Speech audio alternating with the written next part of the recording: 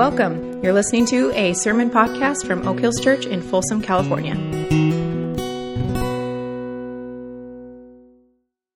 I was in Chicago last week, and a portion of the time I spent up in Wisconsin as well. But I was in Chicago last week, and I was helping to facilitate a conference for people who had recently started new churches. It's something that our denomination decided to do. I think there were around 40 pastors, and in some cases, their spouses were there. One story in particular got my attention.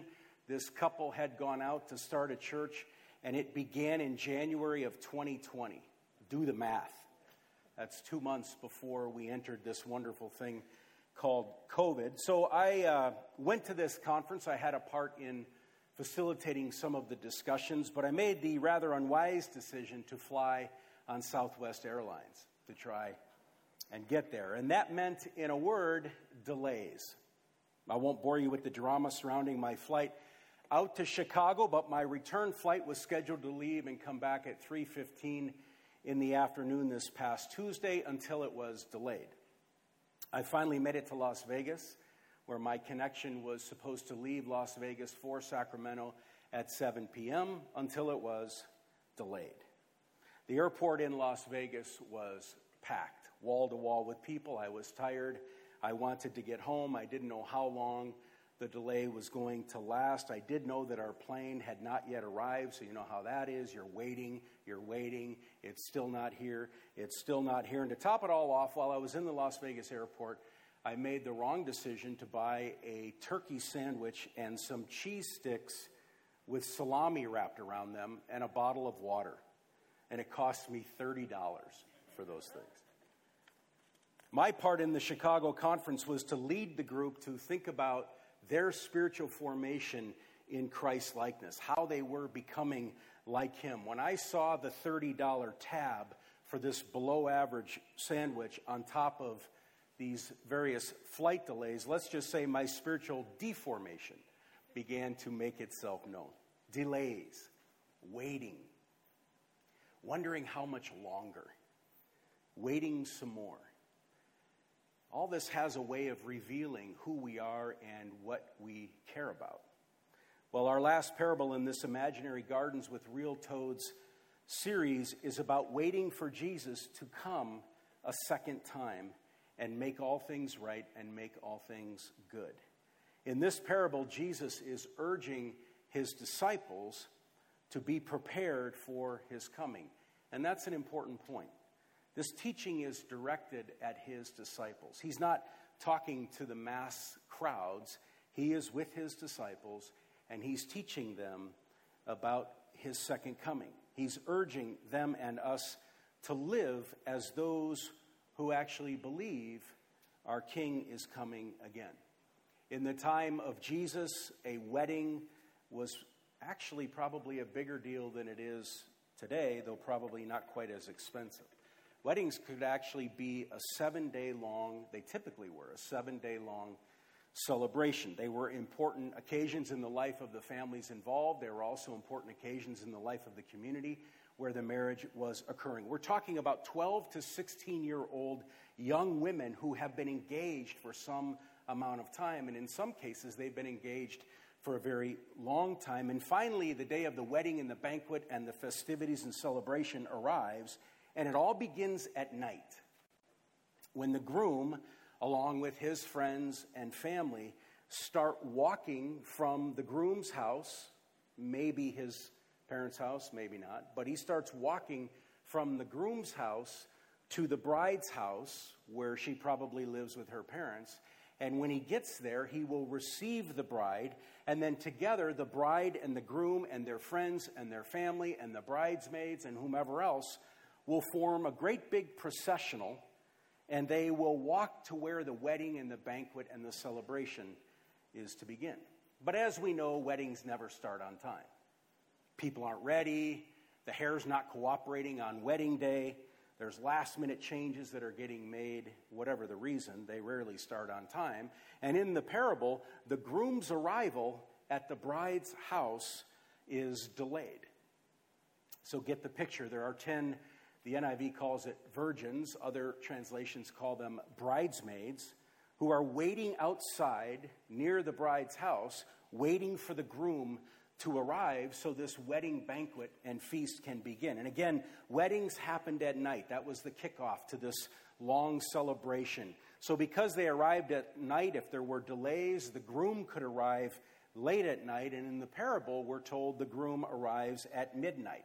The bridesmaids, in addition to whatever else they were doing, they were in charge of bringing the torches to light the processional on the way to the festivities. There's not street lights or flashlights, so somehow they have to know where they're going, and they brought the torches, the lamps, to light the way to the festivities. 5 wise bridesmaids, as they're referred to, bring extra oil to keep the torches or lamps lit while they wait. They plan for there to be a delay, so they prepare for it. 5 foolish bridesmaids do not bring extra oil. They don't prepare. And the groom is delayed in his coming. And it gets late. And then later and later. And eventually all 10 bridesmaids fall asleep. Sometimes people jump off on the fact that they fell asleep and that's somehow a bad thing. That's got nothing to do with the point of the parable. Suddenly the groom shows up. And the bridesmaids wake up. And they start to get their lamps and their torches ready. They trim them in preparation for the processional. They put the extra oil in them so they're lit while they make this walk together. But the foolish ones don't have any extra oil. Their torches are out. And after they unsuccessfully try to get their friends, the other bridesmaids, to give them some, they are told, go run to find a merchant who will sell this to you. Where you find a store open at midnight back then, I have no idea, but off they go. But by the time they catch up to the processional, the banquet and the wedding and the festivities have already begun, and the door is shut. And in a sobering ending to this parable, Matthew says, later the other bridesmaids came and said, Lord, Lord, open the door for us. But Jesus replied, I don't know you. And then he said, therefore keep watch, because you don't know the day or the hour. And the point is abundantly clear. Sobering, hard, but abundantly clear. Jesus is the delayed groom. His disciples are the bridesmaids. And they're now in a long season of waiting for him to return. And until he comes, his followers, this is the last verse of the parable, are to keep watch. We are to be ready for his return. We are to live in the light of his eventual return, because he can return at any moment.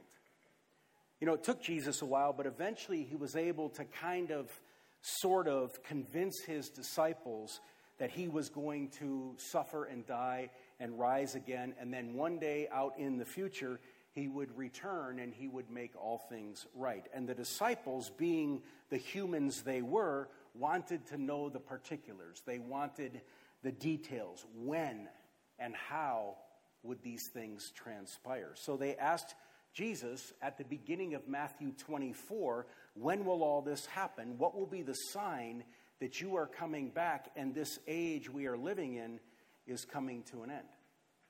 And Matthew chapter 24 and 25 records Jesus' response to his disciples' question. And he explains the signs of his second coming, the return of the king.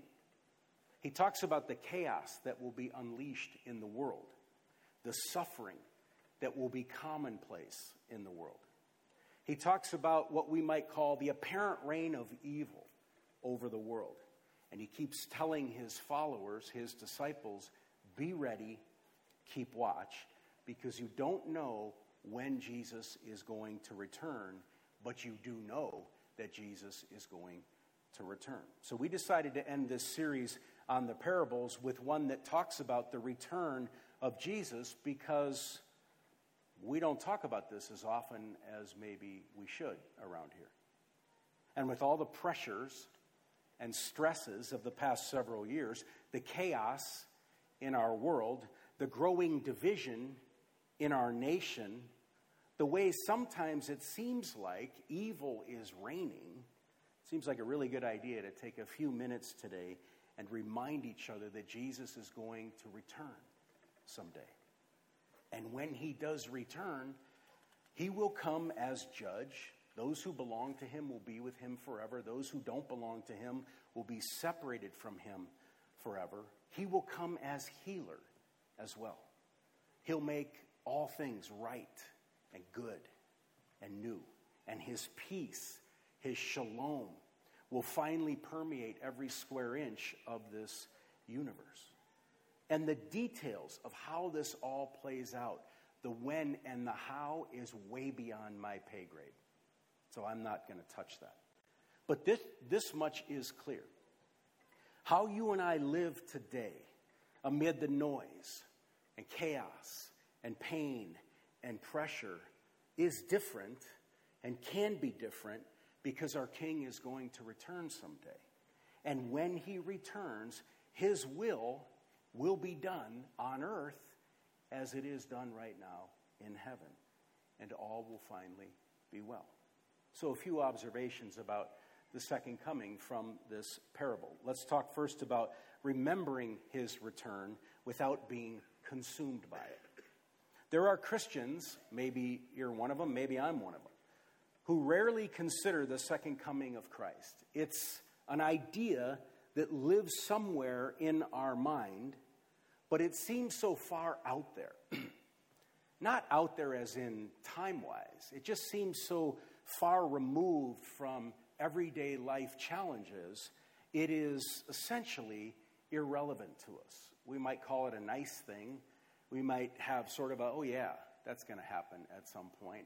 But life is sitting right in front of us with all of its challenges. And so there's kind of this, all right, I'm not sure what that all means, but okay. And we all face this temptation. We get immersed in the grind of life. We get enamored with the pleasures of life. We get consumed by the demands of life. And we do not remember the ultimate future God has already promised for those who are his followers. That sort of ultimate future kind of dissolves in the various pursuits of life. And when we lose sight of the second coming, it seems to me we try to make heaven on earth, as though our experience here is the most important thing. Or in the rhythm of the beginning of Colossians chapter 3, we set our hearts and our minds on earthly things and on earthly solutions. We forget, without even realizing we have forgotten. We forget that we are made for another world, and God is gradually bringing that new world into being, and one day his work of bringing that new world into being will be finished. Over on the other side of the spectrum, and you may know people like this, I certainly do, there are Christians who are so consumed with the second coming, their time on earth is all about heaven. Meaning, life in the details doesn't really matter to them. The problems of the world are not faced with any authenticity or any sense of what can we do about that. Kingdom work does not really matter because these folks want out, they might put it. They're kind of biding their time, like sitting in a waiting room just waiting to be called up into eternity. They want out. So things like injustice, suffering, unrighteousness, these earthy realities get ignored, kind of brushed aside. And just to make the statement, this is not anywhere close to being ready or to keeping watch as Jesus instructs in this parable. So in the first scenario, we lose eternity in our pursuit of earth. And in the second scenario, we lose earth in our pursuit of eternity. It's good for us to sit here for just a second and not run too fast so that we miss what we need to consider. I think what Jesus is trying to dig at both here and in many other places in the New Testament where the second coming is being talked about, I think what he's trying to emphasize is he's coming again, and today matters. He's coming again, and there's work for you to do. There's work for me to do. He's coming again, and our neighbor's need is ours to meet. You get the point. Secondly, in the form of kind of a question, follower or fan? There's a warning in this parable. I wish there wasn't. There's a warning in the whole section of Matthew chapter 24 and 25. I wish there wasn't. Jesus takes the gloves off in these two chapters. I don't like it when he takes the gloves off, but he does so here, and his words sting and they warrant consideration. Jesus is not teaching this parable to the crowds, to the people who are just kind of, well, who is this guy? This is really important to grasp the kind of sharp edge to Jesus' words. He's teaching this to his disciples. He is, if we want to say it this way, he is judging the Christian community. He's sifting it, we might put it. Think about this. The bridesmaids are all in the wedding. All 10 of them are in the wedding. All 10 of them are waiting for the groom, but 5 are unwise and unprepared, so they don't bring any extra oil with them. So when the groom arrives, their torches are out, they cannot relight them, and in the end, 5 bridesmaids are left out of the wedding banquet. We have to just imagine that in a time like ours. If half the bridesmaids who were in our wedding were left out of our wedding because they weren't prepared for it. I mean, this would have been smacking people right between the eyes. So Jesus is putting himself in the center of the story, and he's clearly saying some who claim to follow him do not have him in the center of their story.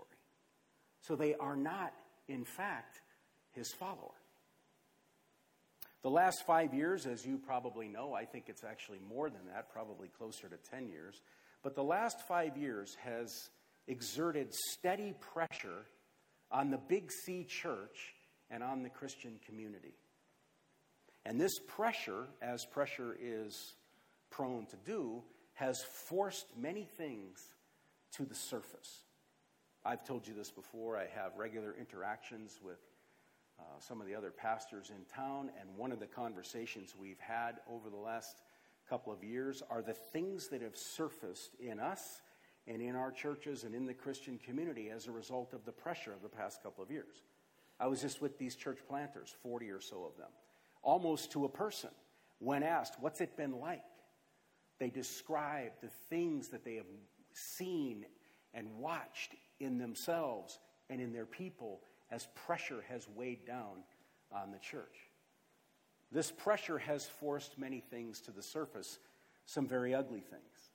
The church and the Christian community has repeatedly over the last decade been confronted by the reality of who it actually is, the character we have displayed, the way we as a Christian community have responded to things like racism, the way we as a Christian community have responded to things like injustice, the way we as a Christian community have responded and reacted to the political divisiveness in our nation, the way we as a Christian community have responded to COVID and everything that's come with that, the decisions that have been made because of this pandemic. At times, our responses and our reactions to the pressure has been outright embarrassing. I speak not aiming at Oak Hills. I speak aiming at the larger church, the Christian community.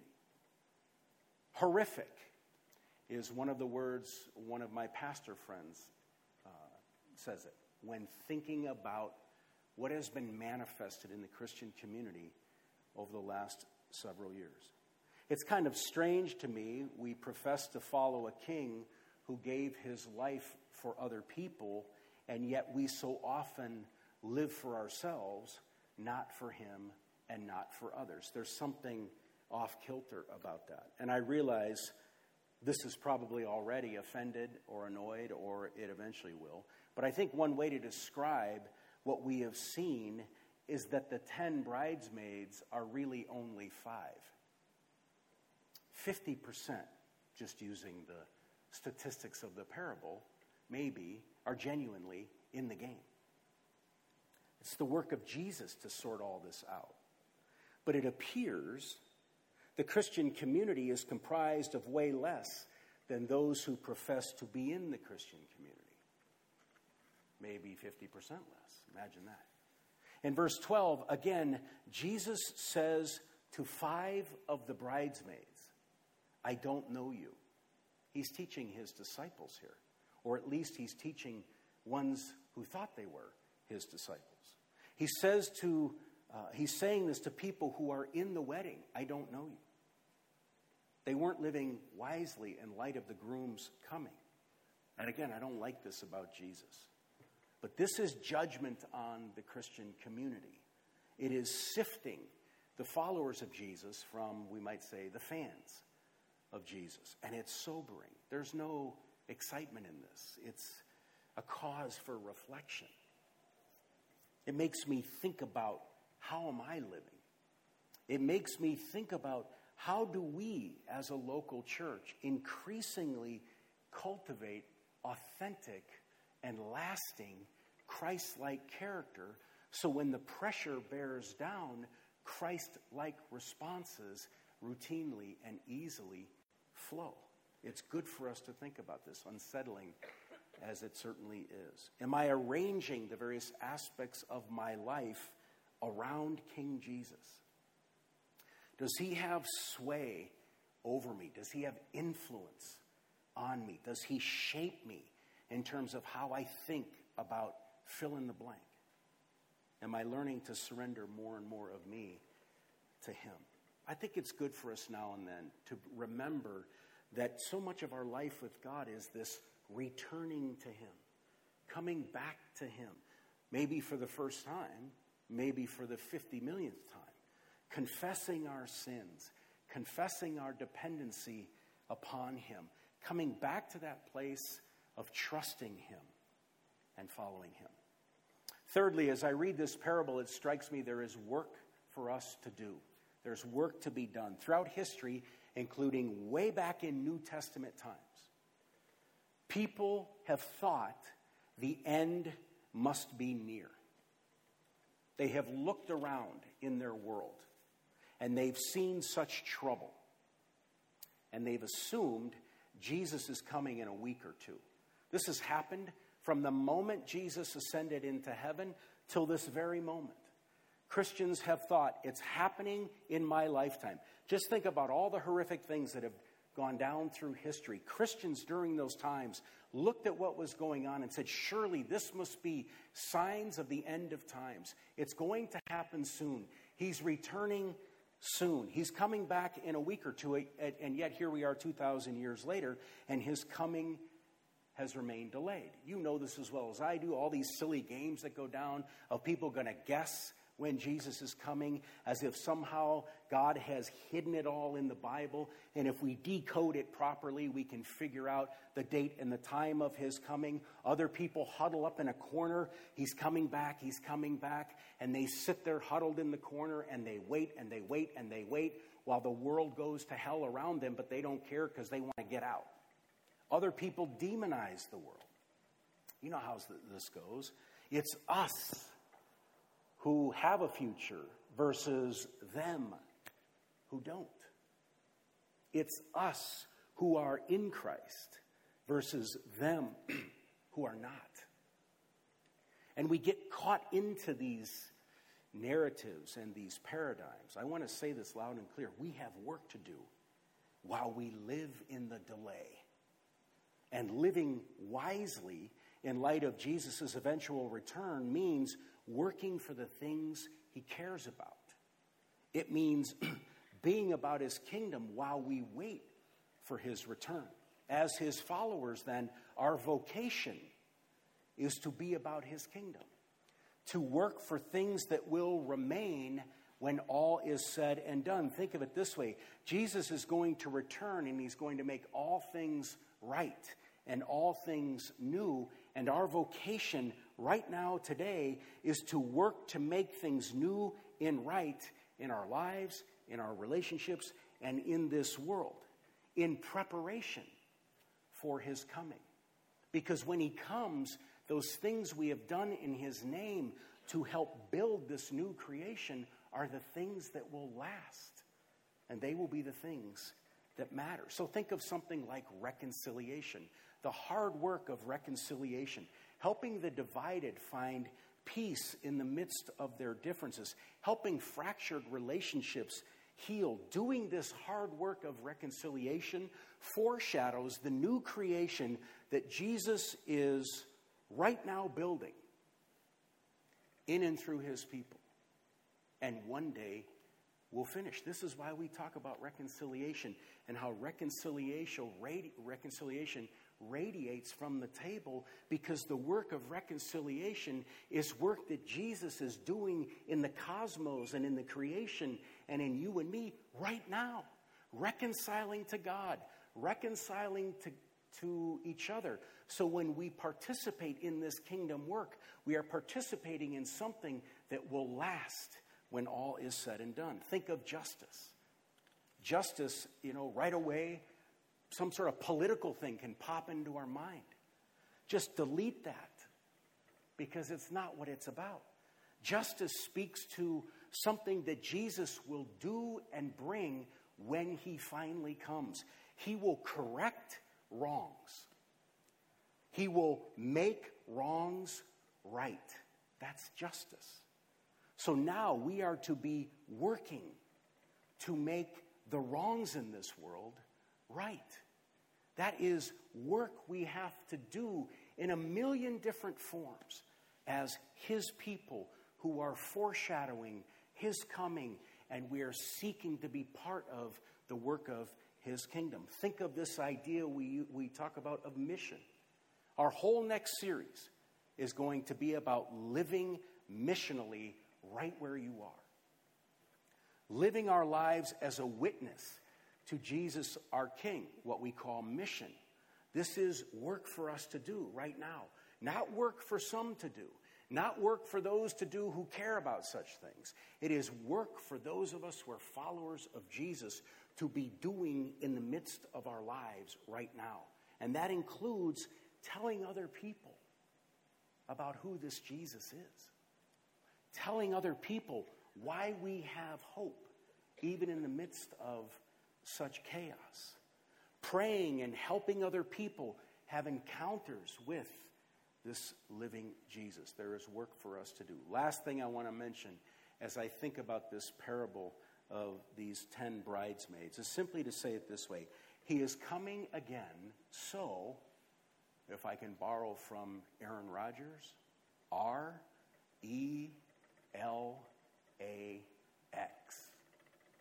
Relax. If you don't know why that's a reference to Aaron Rodgers, you don't want to know, and you're better off for it. So don't look it up. He's coming again. So relax. The parable of the 10 bridesmaids is about living wisely in the light of his eventual return. Being prepared. And one way we live wisely is to relax about all the things that seem so urgent and out of control. We do what we can. We do our work. We work for the sake of the kingdom. But we bear in mind Jesus is king, and he's bringing forth his purposes in this world, and one day he's going to return and he's going to finish his work. Now, this may seem like religious nonsense that's out of touch with the real world. But as followers of Jesus, this is the real world. This reality of his second coming is what gives shape and meaning to our lives right now. It helps us keep all of this in perspective. St. Francis, so many years ago, put it this way: wear the world like a loose garment, which touches us in a few places, and there lightly. What does he mean by that? He means face the realities of life, however bleak or difficult they may be, in light of the bigger reality of eternity. Or again, say it more simply, RELAX.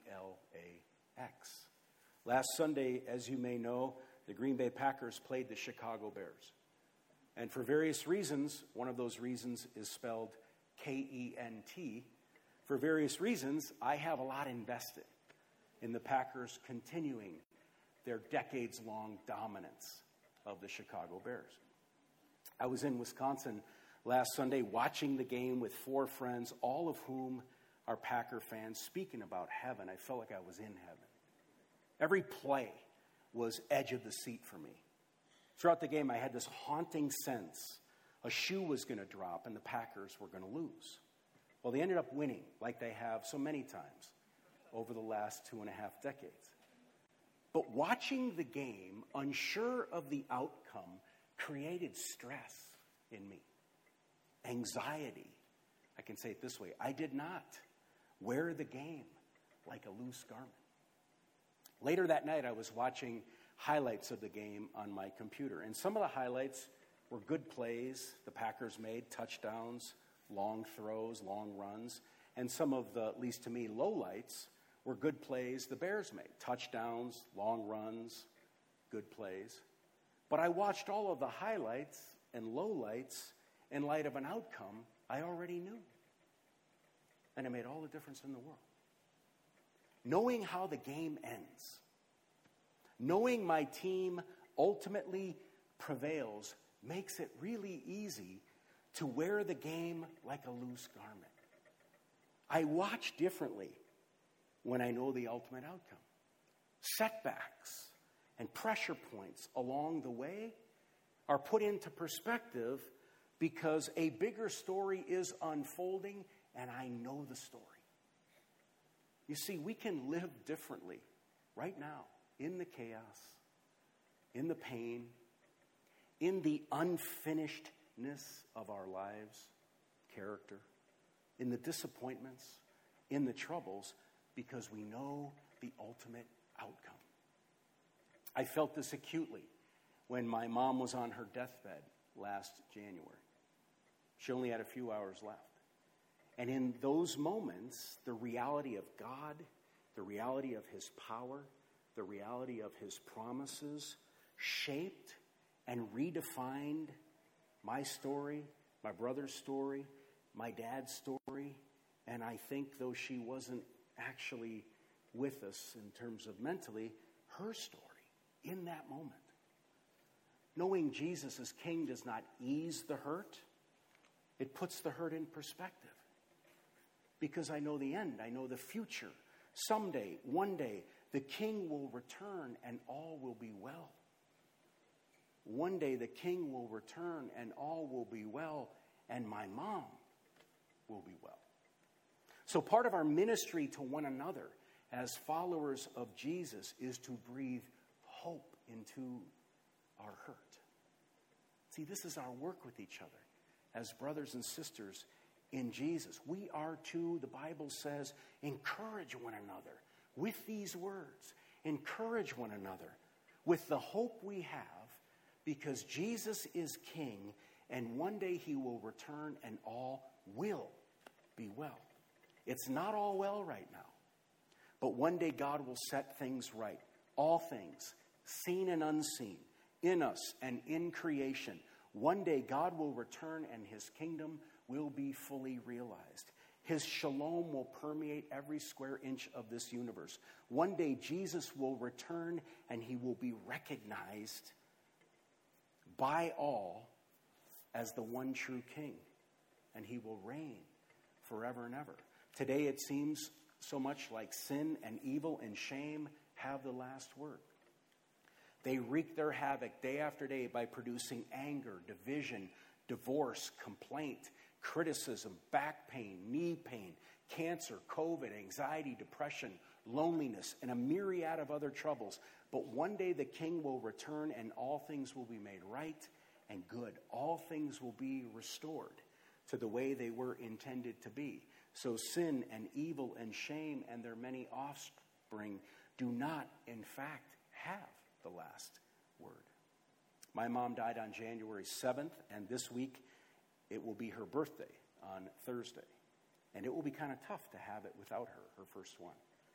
But one day she will rise again, and all will be well. So in whatever manner life is not working for you, job, your physical body, relationship with children, relationship with parents, your marriage, your loneliness, sense of being disconnected, some degree of hurting in whatever way. One day Jesus will return and all will be well. because of that, we can relax. We can breathe. There is hope. There is a new day, and it is coming. And one day all will be well. Would you pray with me, please? Lord Jesus Christ, we center our hope in you today. We center our hope that you are the one who came and showed us who God is, showed us what life could be, and demonstrated ultimate power over the greatest powers of sin and evil and death. Our hope is in you. You are coming again. You are the Alpha, the beginning. You are the Omega, the end. Our hope is in you.